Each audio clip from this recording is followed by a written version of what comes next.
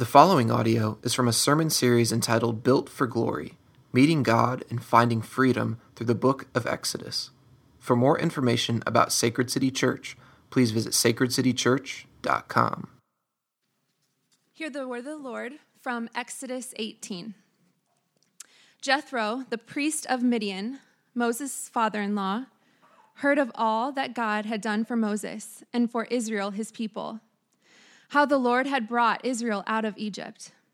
Now Jethro, Moses' father-in-law, had taken Zipporah, Moses' wife, after he had sent her home, along with her 2 sons. The name of the one was Gershom, for he said, I have been a sojourner in a foreign land.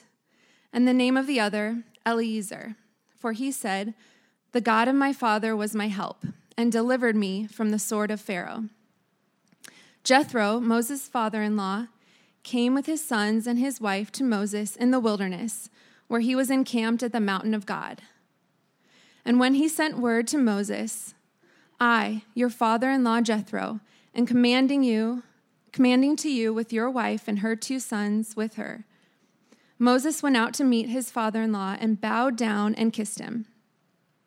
And they asked each other of their welfare and went into the tent.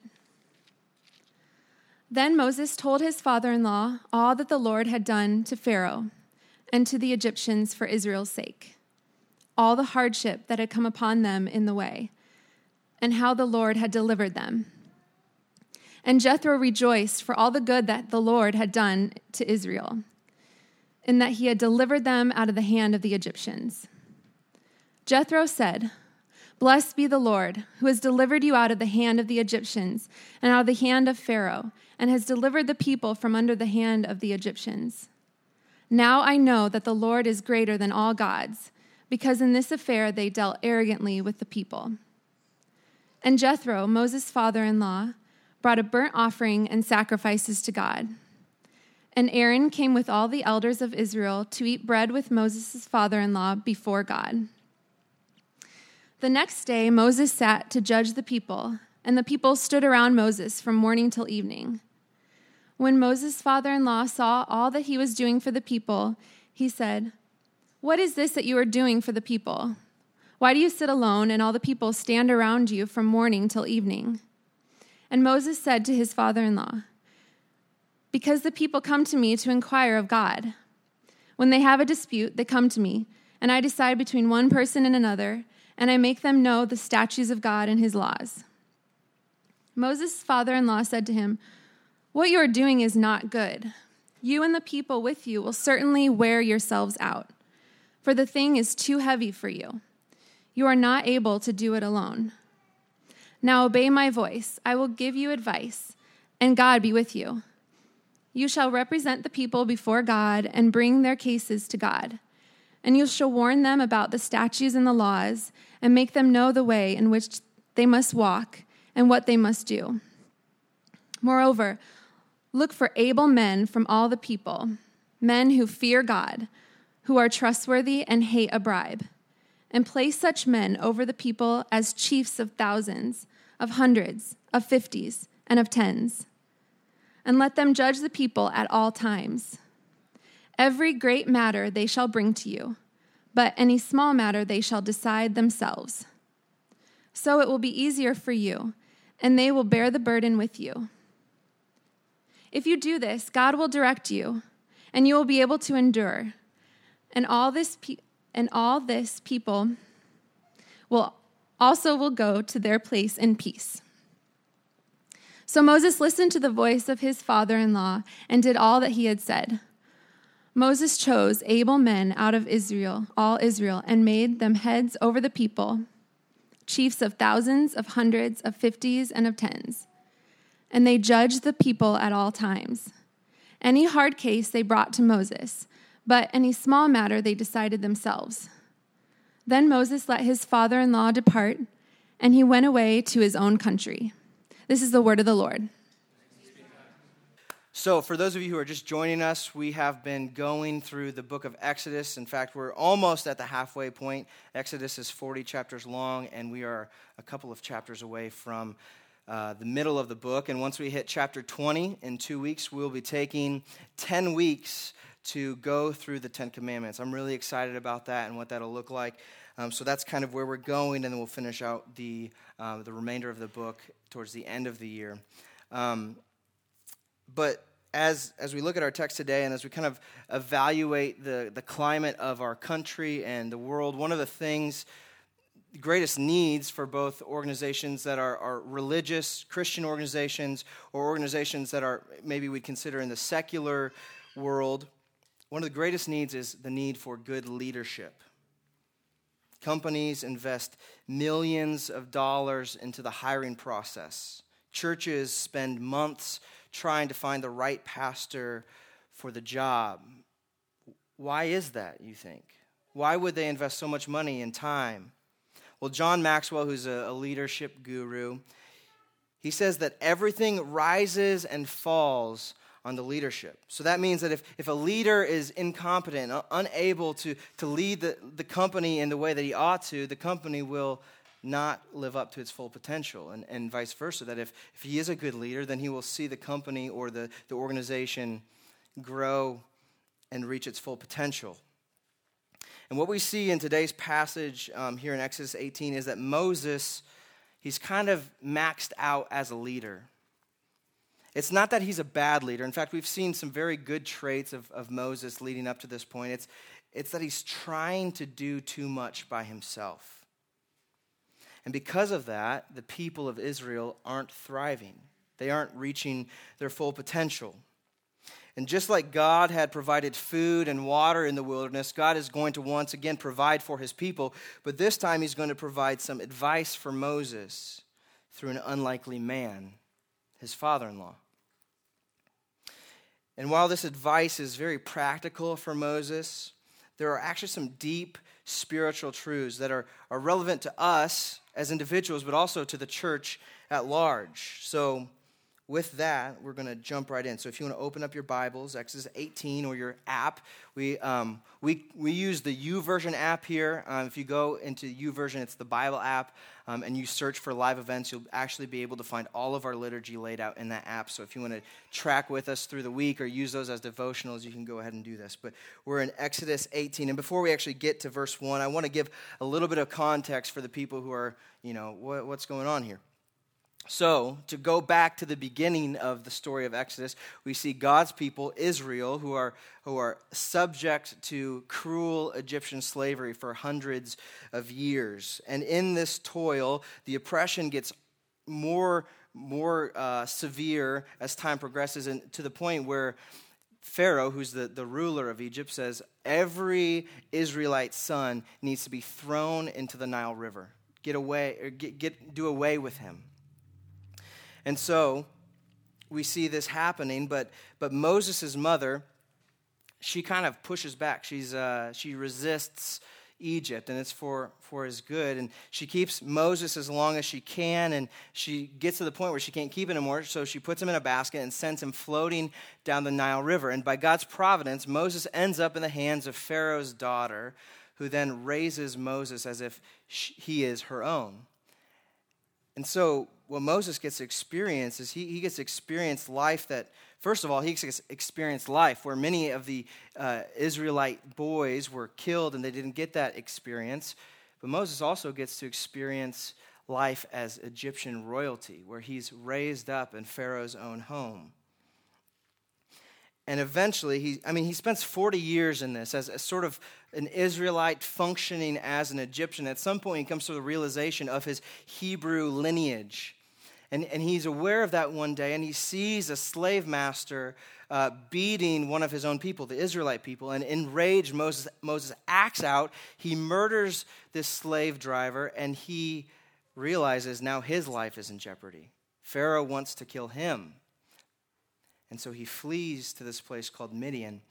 And while he's fleeing away from Egypt, he runs across this woman named Zipporah, who we'll meet in our passage today, who will one day become his wife.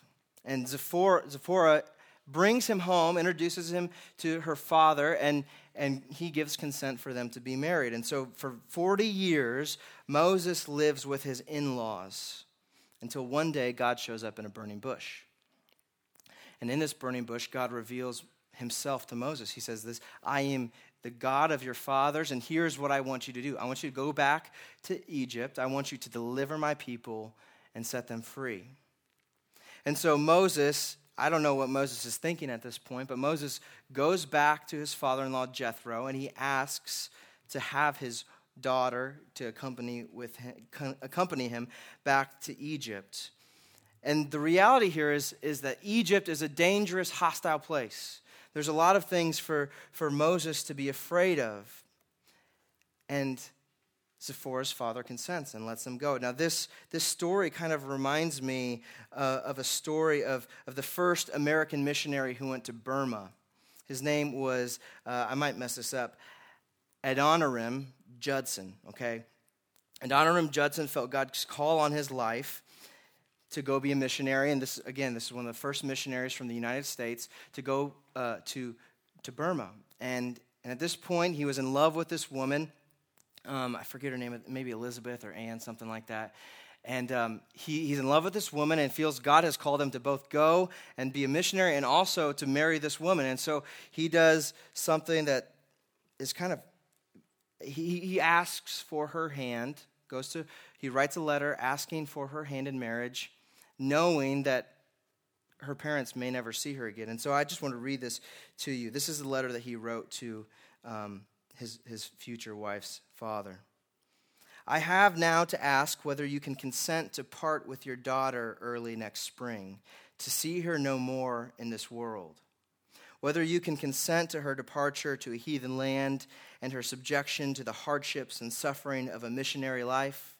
Whether you can consent to her exposure to the dangers of the ocean, to the fatal influence of the southern climate of India, to every kind of want and distress, to degradation, to insult, to persecution, and perhaps to a violent death? Can you consent to all this for the sake of him who left his heavenly home and died for her and for you, for the sake of perishing immortal souls, for the sake of Zion and the glory of God? Can you consent to all this in hope of soon meeting your daughter in the world of glory with a crown of righteousness brightened by the acclamations of praise which shall resound to her Savior from heathen saved, through her means from eternal woe and despair? He's asking, can you let your daughter go with me knowing that you may never see her again? And I have a feeling that's a similar sort of ask that Moses was asking of Jethro.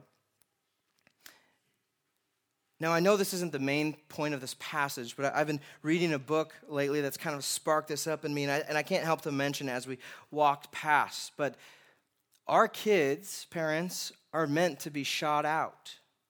As Psalm 127, verses 3 through 5 says, behold, children are a heritage from the Lord, the fruit of the womb a reward. Like arrows in the hand of a warrior are the children of one's youth. Blessed is the man who fills his quiver with them. Now, what are arrows for? Well, they're meant to be shot out. See, so this means that there's two things that need to happen. One, as parents, we need to prepare our children to be shot out. Well, what does that look like? We need to prepare them to make an impact. Teach them to be upright and godly. Teach them what it's like to love the truth, to walk in love. We need to disciple them, to shape their worldview. But there's also preparation that needs to happen on our end as parents. We need to prepare ourselves. We need to trust the Lord that as we release, that he will direct their paths. And even now, as we're drawing back the bow, in a sense, we need to be praying and trusting that God would do what he promises to do, that he would be faithful to his end. And so as parents, we pray and prepare. You see, I don't think this was necessarily Jethro's motivation at this point, because up to this point, he's not yet a Christian. But he did indeed let his daughter go. He had prepared her for this. And so Jethro blessed them, and he was supportive of them, but he fully knew of the dangers that lied ahead in Egypt. And so after decades of living in his father's house, Moses goes to Egypt with a mission and his family. And things in Egypt start to heat up. God starts doing signs and wonders through Moses. He generates plagues to judge the Egyptians and their mistreatment of the Israelite people. And eventually, God kills the firstborn of all Egyptians, and the Israelites are sent out of this land. They get to the Red Sea, and they're backed up against the Red Sea. Pharaoh has changed his mind, and he wants his people back. And God splits the Red Sea, leading his people into wilderness. And at some point along the lines, as verse 2 tells us in our passage, Moses actually sends his family back to his in-laws, probably for their safety or probably to let them know that everything is okay. And while his family is on vacation, Moses is leading God's people through the wilderness. And so what we see in our passage today is that there's a family reunion that's about to happen. His father-in-law is going to come up with his wife and his children, and they are going to meet together for the first time in a while. So if you want to take a look at verse 1. Jethro, the priest of Midian, Moses' father-in-law, and this is important because apparently he tells us that this is his father-in-law like 7 or 8 times throughout this passage. So his father-in-law heard of all that God had done for Moses and for Israel, his people, and how the Lord had brought Israel out of Egypt. Now Jethro, Moses' father-in-law, had taken Zipporah, Moses' wife, after he had sent her home, along with her 2 sons. The name of one was Gershom, for he said, I have been a sojourner in a foreign land. And the name of the other is Eliezer, for he said, the God of my father was my help and delivered me from the sword of Pharaoh. Jethro, Moses' father-in-law, came with his sons and his wife to Moses in the wilderness where he was encamped at the mountain of God. Now, what's going on here? There's some character development that's kind of going on underneath of this sort of meetup that's about to happen. See, what we see about Moses, this character that's being developed, is Moses has not forgotten his past. He knows where he's come from. Every time he sees his sons or calls them by name, he is reminded of where God has led him. Gershom was a name that said, I was a sojourner. I had been exiled from Egypt, and I found myself in a foreign land. And then Eliezer, God helped me. Right, so these were memories, these were reminders of God's grace to Moses. And while we saw last week, Israel had spiritual amnesia where they were forgetful of what God had done for him, this is good for Moses to be reminded of where he came from. You see, and this is true for us too. This is why every week when we gather for missional community, we should be praying through evidences of grace, right? Reminders of God's work that we have seen in our lives. This helps us fight against the spiritual amnesia that we are all kind of caught up in at some times. Now, that's Moses' story. Jethro's story is a little bit different, where we are told that Jethro is a priest of Midian. And if you're kind of tracking with us up to this point, you're probably wondering why Jethro is a priest. We haven't seen anything about God appointing priests yet in the story. So how is it that Jethro could be a priest? Well, Jethro lives in Midian, which is a pagan land, a land full of false gods and idols. And so his role as a priest of Midian is to not only worship these foreign idols and these gods, these false gods, but to lead other people in the worship of these things. See, Jethro is a man of many gods, and he's a skeptic. He's open to the idea of religion, of faith, and God. He's even intrigued with this Yahweh, the God of Moses. And he's probably kind of curious if God could actually do what he said that he was going to do through Moses. Remember when Moses comes and asks for his daughter to go back into Egypt, he's probably wondered, is this actually possible for a guy to do, to topple the most powerful person in all the world?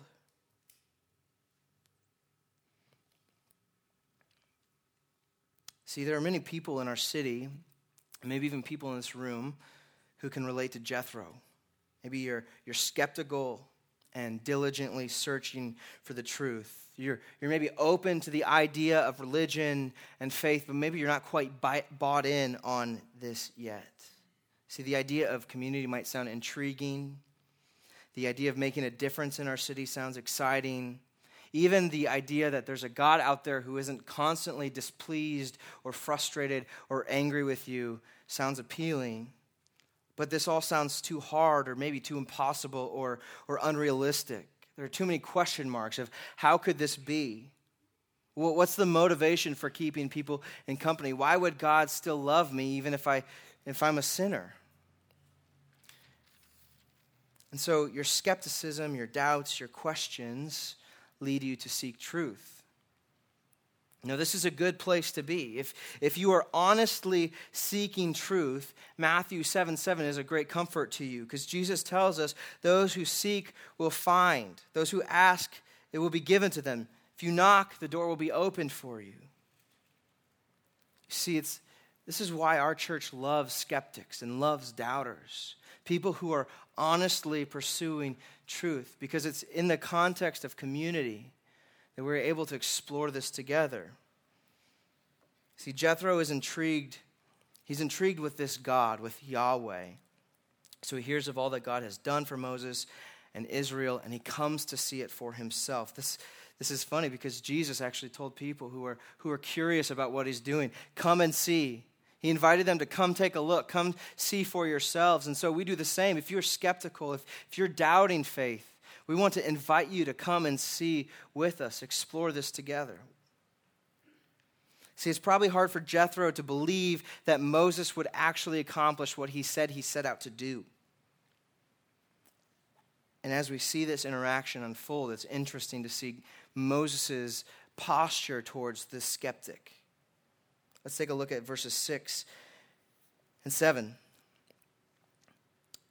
He said, "And when he sent to Moses, I, your father-in-law Jethro, am coming to you with your wife and her 2 sons with her. Moses went out to meet his father-in-law and bowed down and kissed him.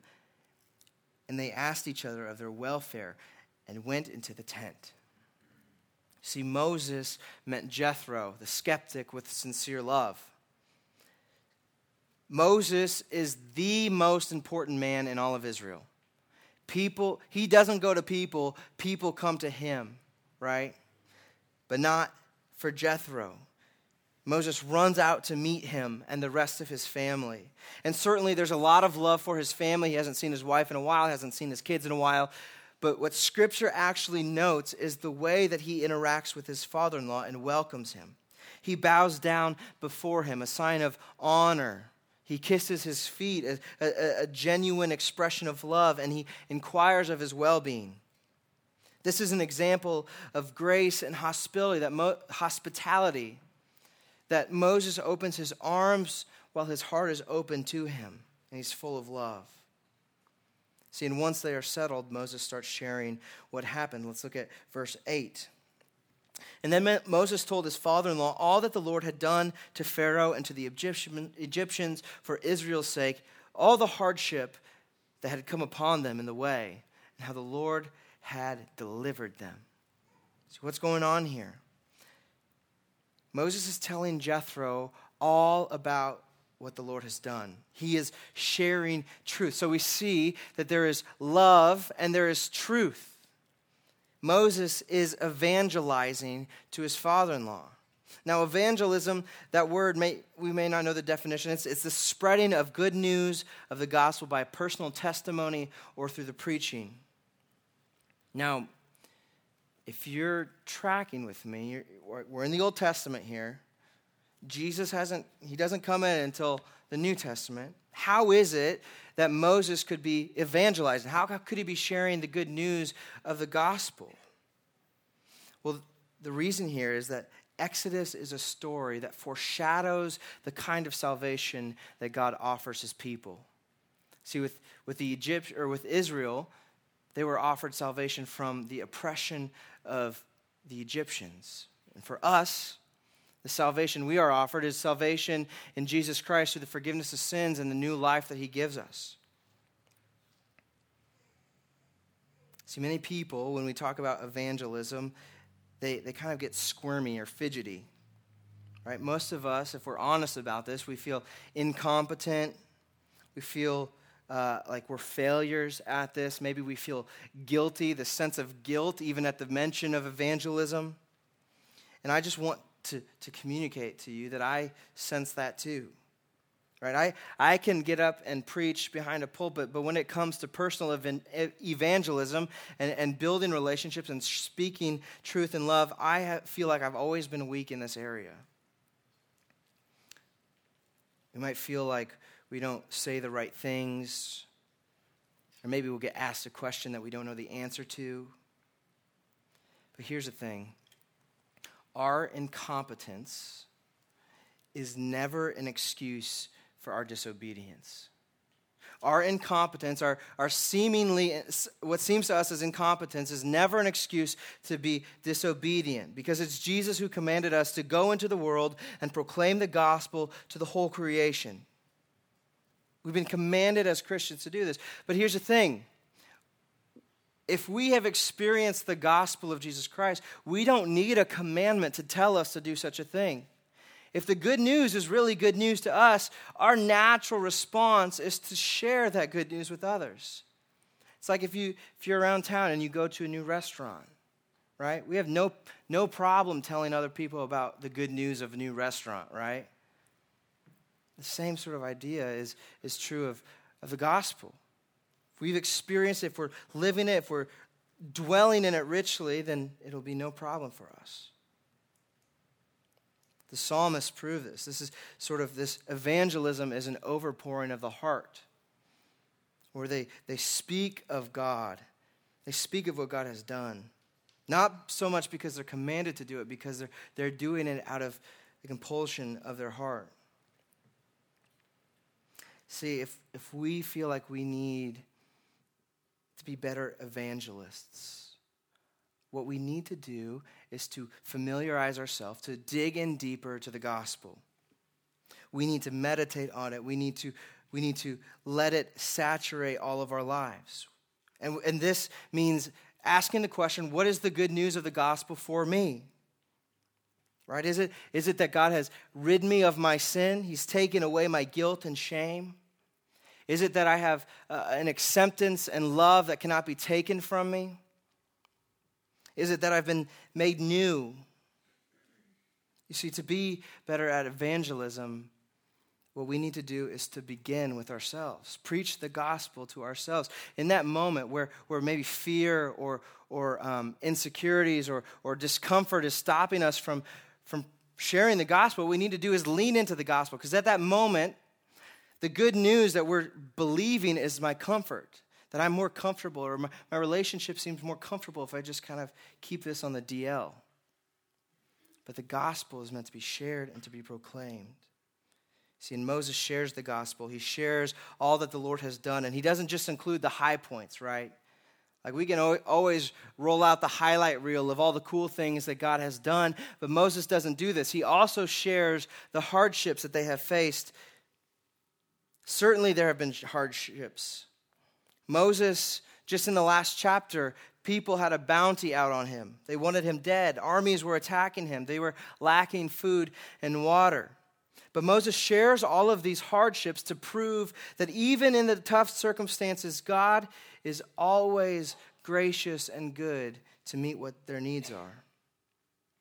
You see, and sometimes hardships are the most helpful way for us to communicate the gospel to other people. It allows us to connect with the humanity of others and connect to their struggles. See, this has been true in my experience. Last summer, we did a sermon series through the Psalms, and we were in Psalm, I think 34 perhaps, I got to share about sadness. And I shared from behind the pulpit about the miscarriage that my wife and I experienced at the beginning of this year. And it certainly was a hardship for us. It was a tough season. But through that season, I was able to testify and see how God had been working, and he was proving to be good and to be true to his word and be faithful. See, and through that, there were several people who came up to me after the fact and said that that was very helpful to them. And I'm not saying that to say, oh, look at how great my sermon was. I'm saying that in that sharing my weakness and vulnerabilities and the hardships, people could connect to me in a way that they wouldn't have been able to otherwise. We were even able to walk alongside other couples who had gone through similar things. See, because Moses had a genuine care and compassion for Jethro, he was unabashedly truthful, not only about the good things that God had done, but even the hardships that he met them in. Now this echoes this love and this truth. This echoes what Paul commands us to do as Christians in Ephesians 4. That we are to speak the truth in love. So as Christians, our part in evangelism is twofold: to communicate our genuine concern and love for others while telling them the truth, telling them what God has done even in the midst of our hardships. See, this is what Moses does, and what happens next is incredible. Look at verse 9. And Jethro, after hearing what Moses had to say, Jethro rejoiced for all the good that the Lord had done to Israel, in that he had delivered them out of the hand of the Egyptians.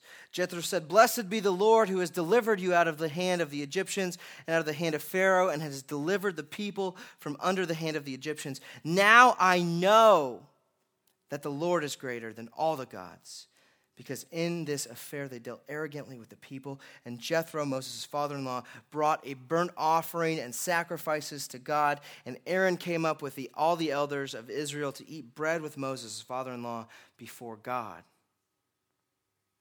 You see that? Jethro is converted. He goes from being a skeptic to being saved. And now what he does, he proclaims exclusive faith in Yahweh. Those other gods that he once worshipped and led other people in worship have fallen away. He's seen the glory of Yahweh and he is devoted to him. And so let's trace his journey here. First, Jethro examines the facts.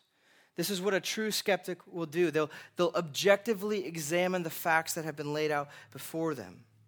See, Jethro knew about Moses. He knew about his plan. He knew about Egypt and their power and oppression. He knew about the Red Sea. He saw the provision for them in the wilderness, the victory over Amalek. He saw the facts laid out in front of him. Not only did he see them, but he acknowledged their reality. See, these weren't just fairy tales. These weren't just high stories. These were actual things that actually happened. And we see this sort of acceptance and acknowledgement of this when Jethro rejoices in what Moses has said.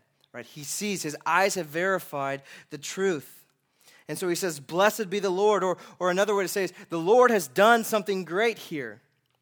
He acknowledges what's happened. Now the next part of kind of, as we work through this, what's going on with Jethro is sort of a mystery to us here in the Old Testament. But the New Testament actually explains what's happened. See, the New Testament tells us that the Spirit of God moved in his heart. So now Jethro can say, "Now I know. Now I am certain that God is greater than all other gods." You see, simply having the facts out in front of someone doesn't change their heart. As much as we might tell them Bible truths, as much as we might try to take them through a Bible study or through missional community curriculum, just having the truth in front of us doesn't change us.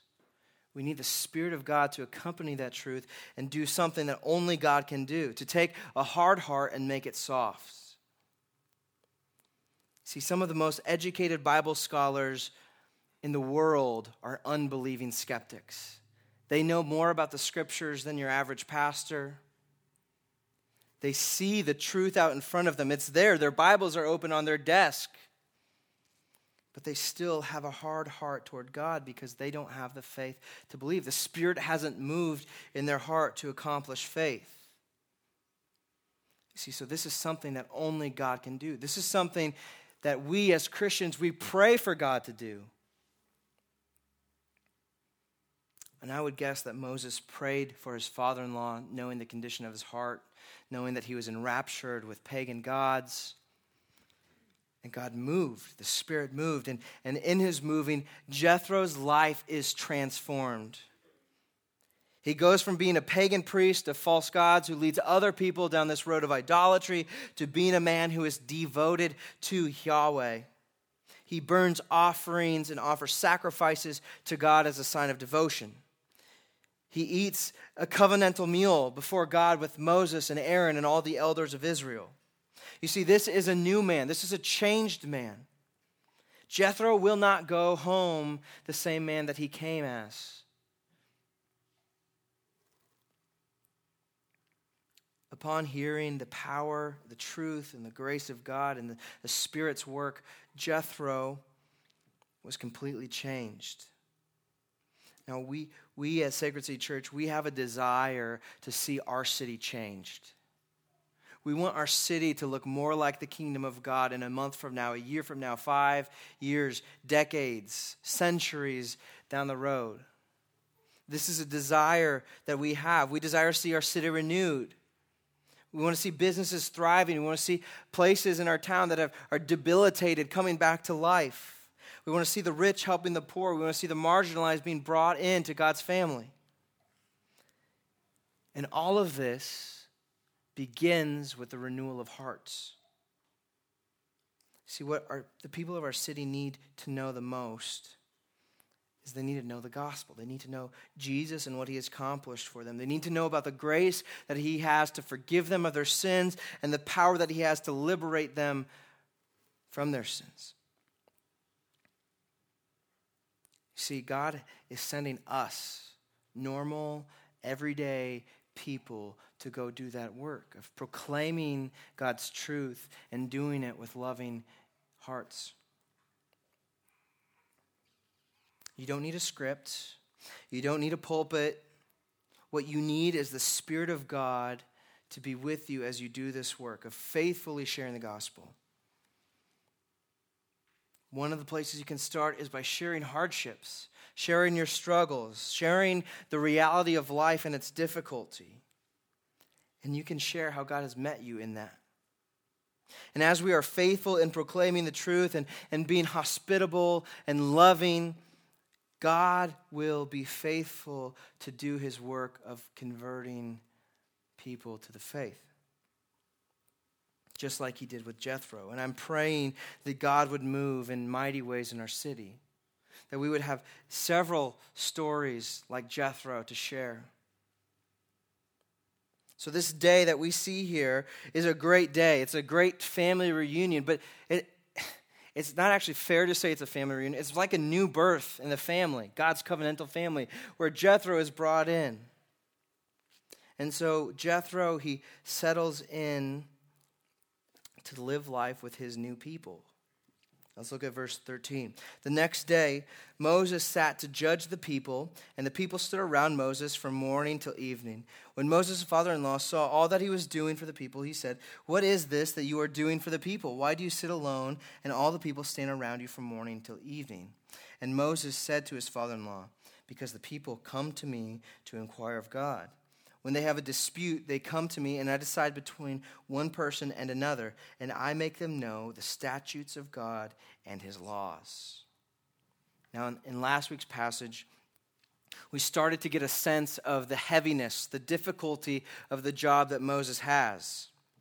See, last week, all he had to do was to keep his arms up as his army fought against Amalek. But even doing that was too hard for Moses. He needed help from Aaron and Hur, and he pulled up a big rock and sat down. He needed help. He needed support. And so from that passage, moving into this passage, we're starting to see the humanness of Moses shine through. We're starting to see his limitations and his weaknesses. You see, Moses is a limited man just like we are. He's limited in his emotional capacity. Relationally, he's limited. Spiritually, he's limited. Physically, he's limited. See, as his limitations are exposed, he's realizing that he can't do all that's laid before him on his own. You see, and what we're seeing here is that Moses can't even keep up with the people. Every little argument has to come through him. See, this is what verse 13 is talking about when Moses is judging. It's not like some highbrow, I'm judging you because you stink and you're angry and you're this. He's helping the people sort through their issue.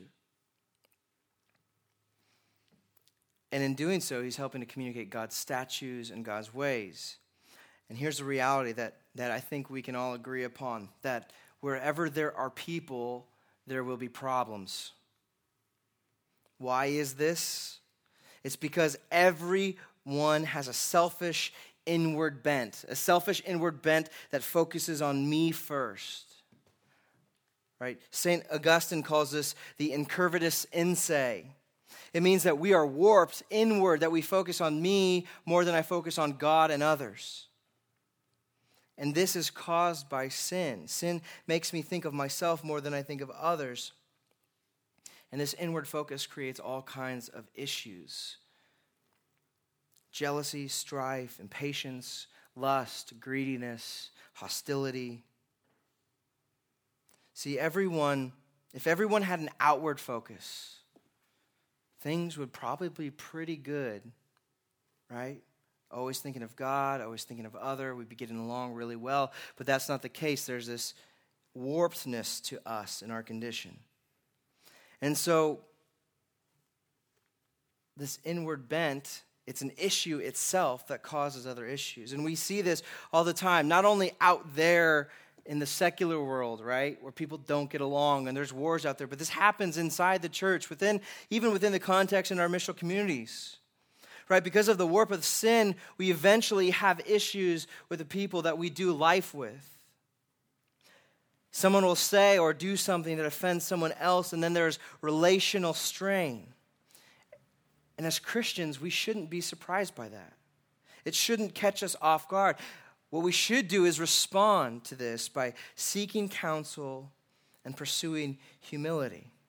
And so if we can learn anything from the Israelites in this chapter and previous chapters, it is to seek counsel and pursue humility like they did. And so they go to Moses to inquire of God, right? This is Moses' biggest responsibility as the main guy of God's people, to communicate God's ways and to teach them how they should live. And so they go to Moses seeking help. But the implications of this on Moses' life is that Moses is a very busy man. He spends every waking moment of the day listening to people's problems. Moms, you can probably relate to this, right? Lots of problems. Well, Moses had millions of people coming to him with their problems. It would be exhausting, tiring. It's amazing that at this point Moses hasn't just fallen over dead, right? With all the problems that come to him, he's got to feel worn out. I think lots of leaders and pastors kind of make this mistake, like Moses does. He's trying to do too much. He can't do it by himself. And so pastors and leaders, they burn out. They ignore their limitation, their relational, spiritual, emotional, and physical limitations. And eventually health problems set in. They begin to have marriage and family issues. They're constantly stressed out or tired. See, but there aren't just physical problems here that manifest. There are also spiritual dangers here where people are dried up. Our leaders are dry and dying spiritually because they're trying to do much. Right? If you're trying to knock out all the things on your to-do list, how could you ever make time to pray? How could you ever have time to seek God in His Word and to be in community? See, Jethro sees the danger of what's going on here when he wakes up the next morning. Look at verse 17. Moses' father-in-law said to him, "What you are doing is not good. You and the people with you will certainly wear yourselves out, for the thing is too heavy for you. You are not able to do it alone." See, Jethro wakes up and says, "What's going on here, Moses? What are you doing? You're going to kill yourself. You can't do this all yourself," right? This is a one-day-old Christian coming to Israel's most important man saying, "What's going on?" He says it's not good for two reasons. First of all, he says, Moses, it's not good for you. You're going to wear yourself out. You're going to burn yourself out. You're trying to do too much. And you're not able to do it alone. And secondly, it's not good because it's not good for the people. They won't flourish. They don't get the proper care and attention that they need, and so they'll be stuck in relational strain for longer. Now, some of us are in a similar spot as Moses here, where we're taking on too much, and we're thinking that it's up to me to do this. It's up to me to make sure my kids grow up into decent human beings. It's up to me to make sure my spouse changes. It's up to me to do everything to make my business flourish. It's up to me that my MC is taken care of. Right? I even think about this now in planting this church. I think that I'm responsible for every little detail that's going on here. And here's the pill that might be hard to swallow. You're not as important as you think. It's not that you're not important. It's not that you don't play a vital role, but it's not up to you to finish and do everything. See, we are still called to love our children and disciple them, certainly. That's our primary responsibility as parents, but it's not completely up to us. We have our missional community family around us. Of course, there's God who's working on our behalf. We might be there to be faithfully present with our spouse and to share with them the good news of the gospel, but it's not up to us to change hearts. That's God's work. Even with our MCs, it's our responsibility. If you're an MC leader, you have a responsibility to love and to care for your MC, but even then, you have other people around you to help shoulder that load. See, if this is true of Moses, that he's not as important as he thinks he is, couldn't it possibly be true of us?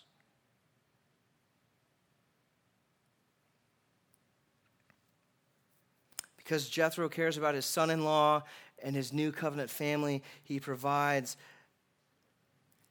a suggestion. Look at the end of verse 18. It says, "You are not able to do it alone. Now obey my voice, and I will give you advice, and God be with you. You shall represent the people before God and bring their case to God." So he's saying, what you're doing is right. You're representing God. Keep doing that. And you shall warn them about the statutes and the law. Keep doing that work that you're doing to make them know the way in which that they should walk and what they should do. But here's his suggestion. "Moreover, look for able men from all the people, men who fear God, who are trustworthy and hate a bribe, and place such men over the people as chiefs of thousands, of hundreds, of fifties, and tens. And let them judge the people at all times. Every great matter they shall bring to you, but any small matter they shall decide among themselves. So it will be easier for you that they will bear the burden with you." See, this is Jethro's suggestion. First of all, he makes him aware, you can't do this alone, Moses. You need other people to help you. And Jethro says, look, first and foremost, God is with you. This is deconstructing the lie that we have to do it alone. First and foremost, we need God's help, and we need to be reliant upon his power and wisdom to do what he's laid out. But not only does God provide himself to do that, he says, I'm going to give you people to help you. That we need other people to walk alongside of this. Verse 21 says, able men who fear God, who are trustworthy, that won't take a bribe. And he's going to say, divide leadership responsibility up among them. Find competent men of character. See, both are essential for what God is laying out. They need to be competent. They need to know God's ways and his word. But they need to be upright men, men of character who do the right thing. You see, to me, this sounds familiar to the qualifications of elders and deacons that Paul lays out in 1 Timothy 3. Let me just read them to you, because these are the type of men and women for deacons that we need leading our church. This is what he says, the saying is trustworthy. If anyone aspires to the office of overseer, he desires a noble task. Therefore, an overseer, an elder, must be above reproach, the husband of one wife, sober-minded, self-controlled, respectable, hospitable, able to teach, not a drunkard, not violent but gentle, not quarrelsome, not a lover of money. He must manage his own household well, with all dignity, keeping his children submissive. For if someone does not know how to manage his own household, how will he care for God's church? He must not be a recent convert, or he may become puffed up with conceit and fall into condemnation of the devil. Moreover, he must be well thought of by outsiders, so that he may not fall into disgrace, into the snare of the devil. These are men of competency and character. And this is what he goes into deacon. Likewise, there's similarities here. That they must be dignified, not double-tongued, not addicted to too much wine, not greedy for dishonest gain. They must hold to the mystery of the faith with a clear conscience. Let them also be tested first, then let them serve as deacons if they prove themselves blameless. Their wives must likewise be dignified, not slanderers, but sober-minded, faithful in all things. Let deacons each be the husband of one wife, managing their children and their own households well. For those who serve well as deacons gain a good standing for themselves and also great confidence in the faith that is in Jesus Christ. See, this is the sort of qualifications that we have for leaders in the church. Just like the men that Moses is setting out to find to share this leadership responsibility, so too it is in the church. Men and women of character and competence. See, this church right here needs men and women like this to pursue such things, to pursue deacon and to pursue eldership, to be leaders, to be MC leaders, to help shoulder the load. You see, Moses needs help from other men so that he can do his primary responsibility, which God has called him to do, and that is to represent the people before God. That's his primary responsibility. It's not so much sorting through the problems and arguments. It's to represent the people before God. Now, if you're familiar with the New Testament, a lot of this might sound familiar, that there's the same pattern that continues in Acts 6 when the church is just being launched. And by the church being launched, I don't mean just like a church, like the church is being launched and it's starting, and there's a complaint that rises up where the people aren't being cared for. Specifically, the widows aren't being fed. And the apostles, they see what's going on and they see the need, they see the validity of that need. And they say, well, what we need to do is we need to appoint men to serve and to take this responsibility. And so they appoint men to do such a thing. And they say it isn't right for us to give up our primary responsibility, which is the prayer and the preaching of the word, to wait tables. And so these men come in and they serve and they support their leaders in this capacity. You see, when we hear this, there's a tendency that this might rub us the wrong way. It's like, oh, is that pastor too important to do that? Oh, he must have better things to do. Here's the thing. Pastors or spiritual leaders should be leading the forefront in service of the church. But the primary act of service for the church isn't through the ministering of prayer and God's word. And so to support church leaders, there need to be other people who rise up and take care of some of the practical needs that can be met in ministry. See, this is what happens with Moses to enable him to pursue his primary responsibility. And Ephesians 4, 11 and 12 is sort of in the same vein here. When he's explaining sort of church leadership, Paul says, and God gave the apostles, the prophets, the evangelists, the shepherds, and the teachers. He's kind of lumping all those things in the office of eldership to equip the saints for the work of ministry, for the building up of the church. So what he's saying here is that pastors, the elders, the spiritual leaders, the work that they have to do is to train other people for the work of the ministry. So that means saints, your everyday, ordinary Christians, have a responsibility in the ministry. To lean into that, to serve and to love, to build up the body of Christ. See, in order for the church to flourish and to expand, there has to be a delegation of leadership. See, and this is why our church is structured the way it is. It isn't a sort of structure where I'm at the head and the center of what's going on here. No, that's not the case at all. See, at the head of our church is Jesus Christ, the only one who is fit for such a task. He is the chief shepherd who appoints elders who are under shepherds to be responsible for leading and shepherding the flock which he has given them. And the elders and pastors appoint deacons to carry out some of the practical parts of the ministry, to lead people in service. And then there are the members of the church who do the work of the ministry, who are caring for other people. This is what it looked like. Ministry looks like loving people with a sincere heart and communicating the truth to them. Just what we saw Moses do to Jethro.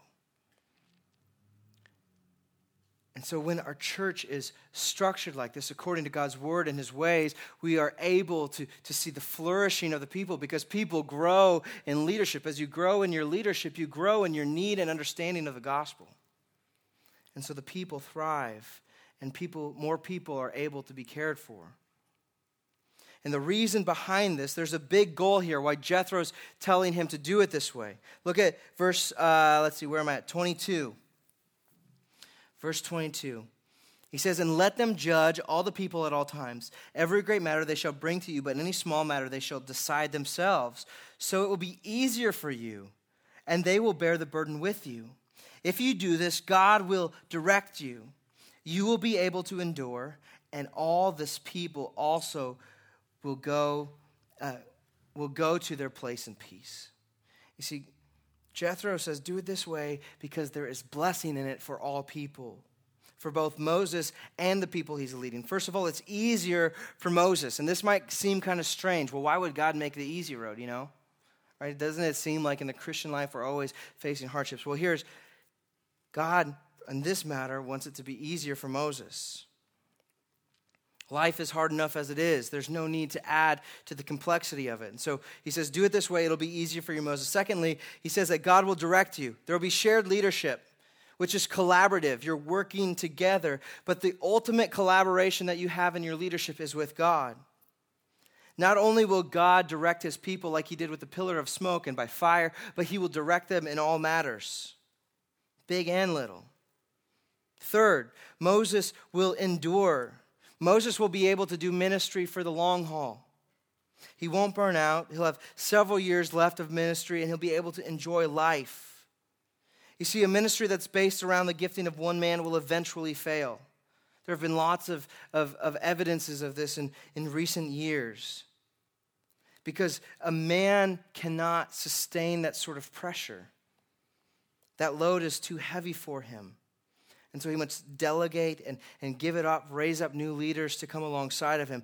And fourth, why he's doing that goal in this is that the people live in peace. It will be good for the community. You see, other people will be developed as leaders. They'll get to exercise their giftings.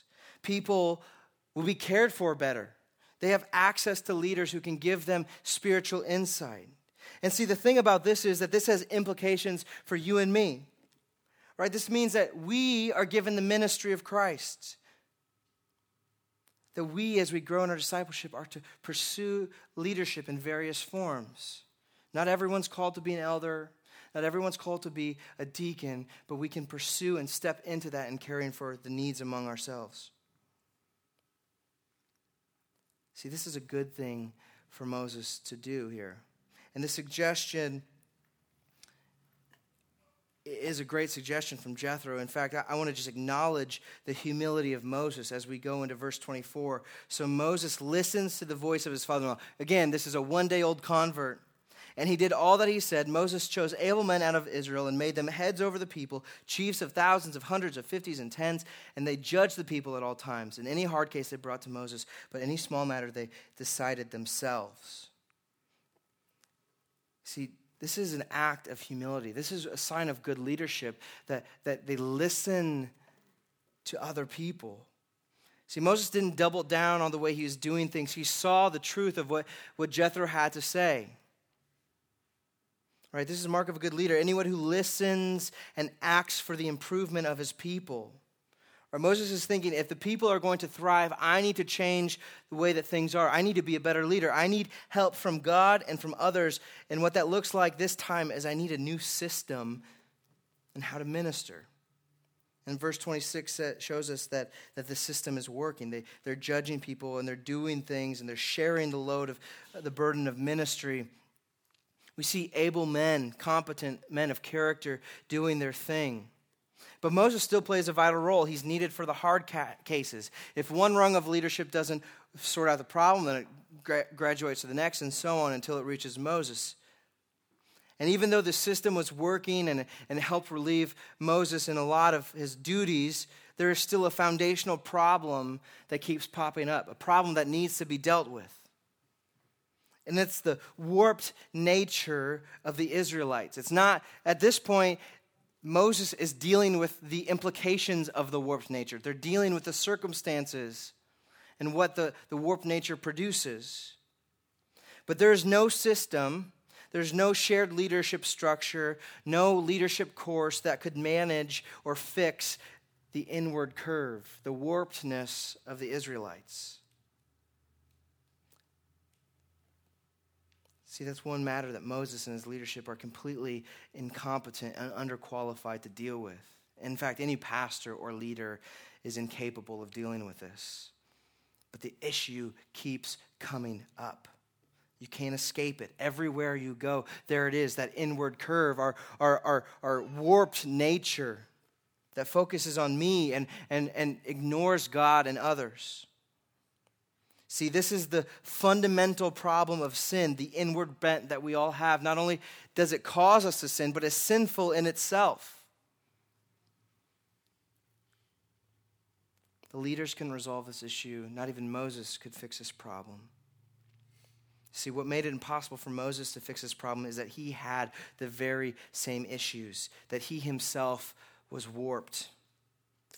Because Moses was a sinner, he was warped. There is no way for him to objectively take care of this issue.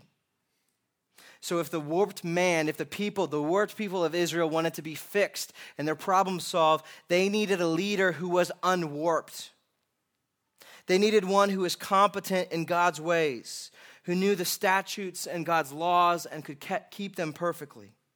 They needed a leader who was of upstanding character, who did not have that inward bent. You see, Jesus is that leader. He walked with humility, Philippians 2:6, not counting equality with God as a thing to be grasped. He humbled himself and he served. Jesus knew all of God's laws and he kept them, as he told us in Matthew 5:7, that he did not come to abolish or get rid of the law, but he came to fulfill it, that he kept it perfectly. Right? And it's Jesus that didn't have that inward bent or that warpedness. Because he was conceived by the power of the Holy Spirit, he was born without sin. He did not have that warped nature that we all have. So you can see that Jesus is the better Moses, the better leader, the only unwarped leader. And like Moses, Jesus had a primary focus. He says it in John 18:37. Jesus said, "For this purpose I was born, and for this purpose I have come into the world, to bear witness to the truth. Everyone who is of truth listens to my voice." See, Jesus came to bear witness to the truth of God's love for his people. And he did this by going to the cross to die for our sins, to die for the sins that our warpedness has caused so that we could be forgiven. But he not only dies for our sins and our warpedness, but he dies to make us unwarped. He takes our hearts and he transforms them.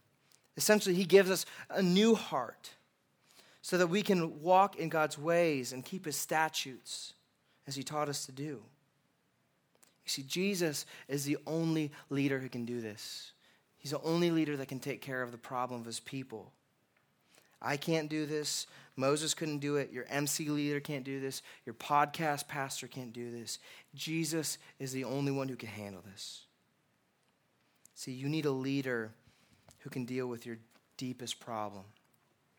You need a leader who acts on your behalf. You need a leader who teaches you how to live. And Jesus does this as he makes us new. And we're about to take a meal today that is not only a reminder of the work of Christ and what he has done to remove our sin from us, but it is a means of grace which makes us new. It flattens us out. It makes us unwarped so that we can be others-focused and God-focused. Let's pray. Father, we thank you for who you are. Thank you for what you have done in the gospel and how you have given us your Son to be the one true leader, the one who knows your ways and abides in them, the one who thinks of God and others more than he thinks of himself, that he would lay his life down for us. And I pray, Father, that this good news of the gospel would sink in deep and transform our hearts. I pray, Father, that you would able our feet and our lips for the service of evangelism and sharing such a good news for a city that needs the gospel. I pray that you would be generous and kind to us and showing us your work through the conversion of many, that we would be able to see people come to faith and baptize them in the name of Jesus. And Father, I pray for our church as we raise up leaders, MC leaders and deacons and elders, that you would be gracious to supply men and women to serve the church in that way and mobilize the saints for the work of the ministry, Father, so that you may be glorified and your gospel may spread throughout the world. We pray this in Jesus' name. Amen.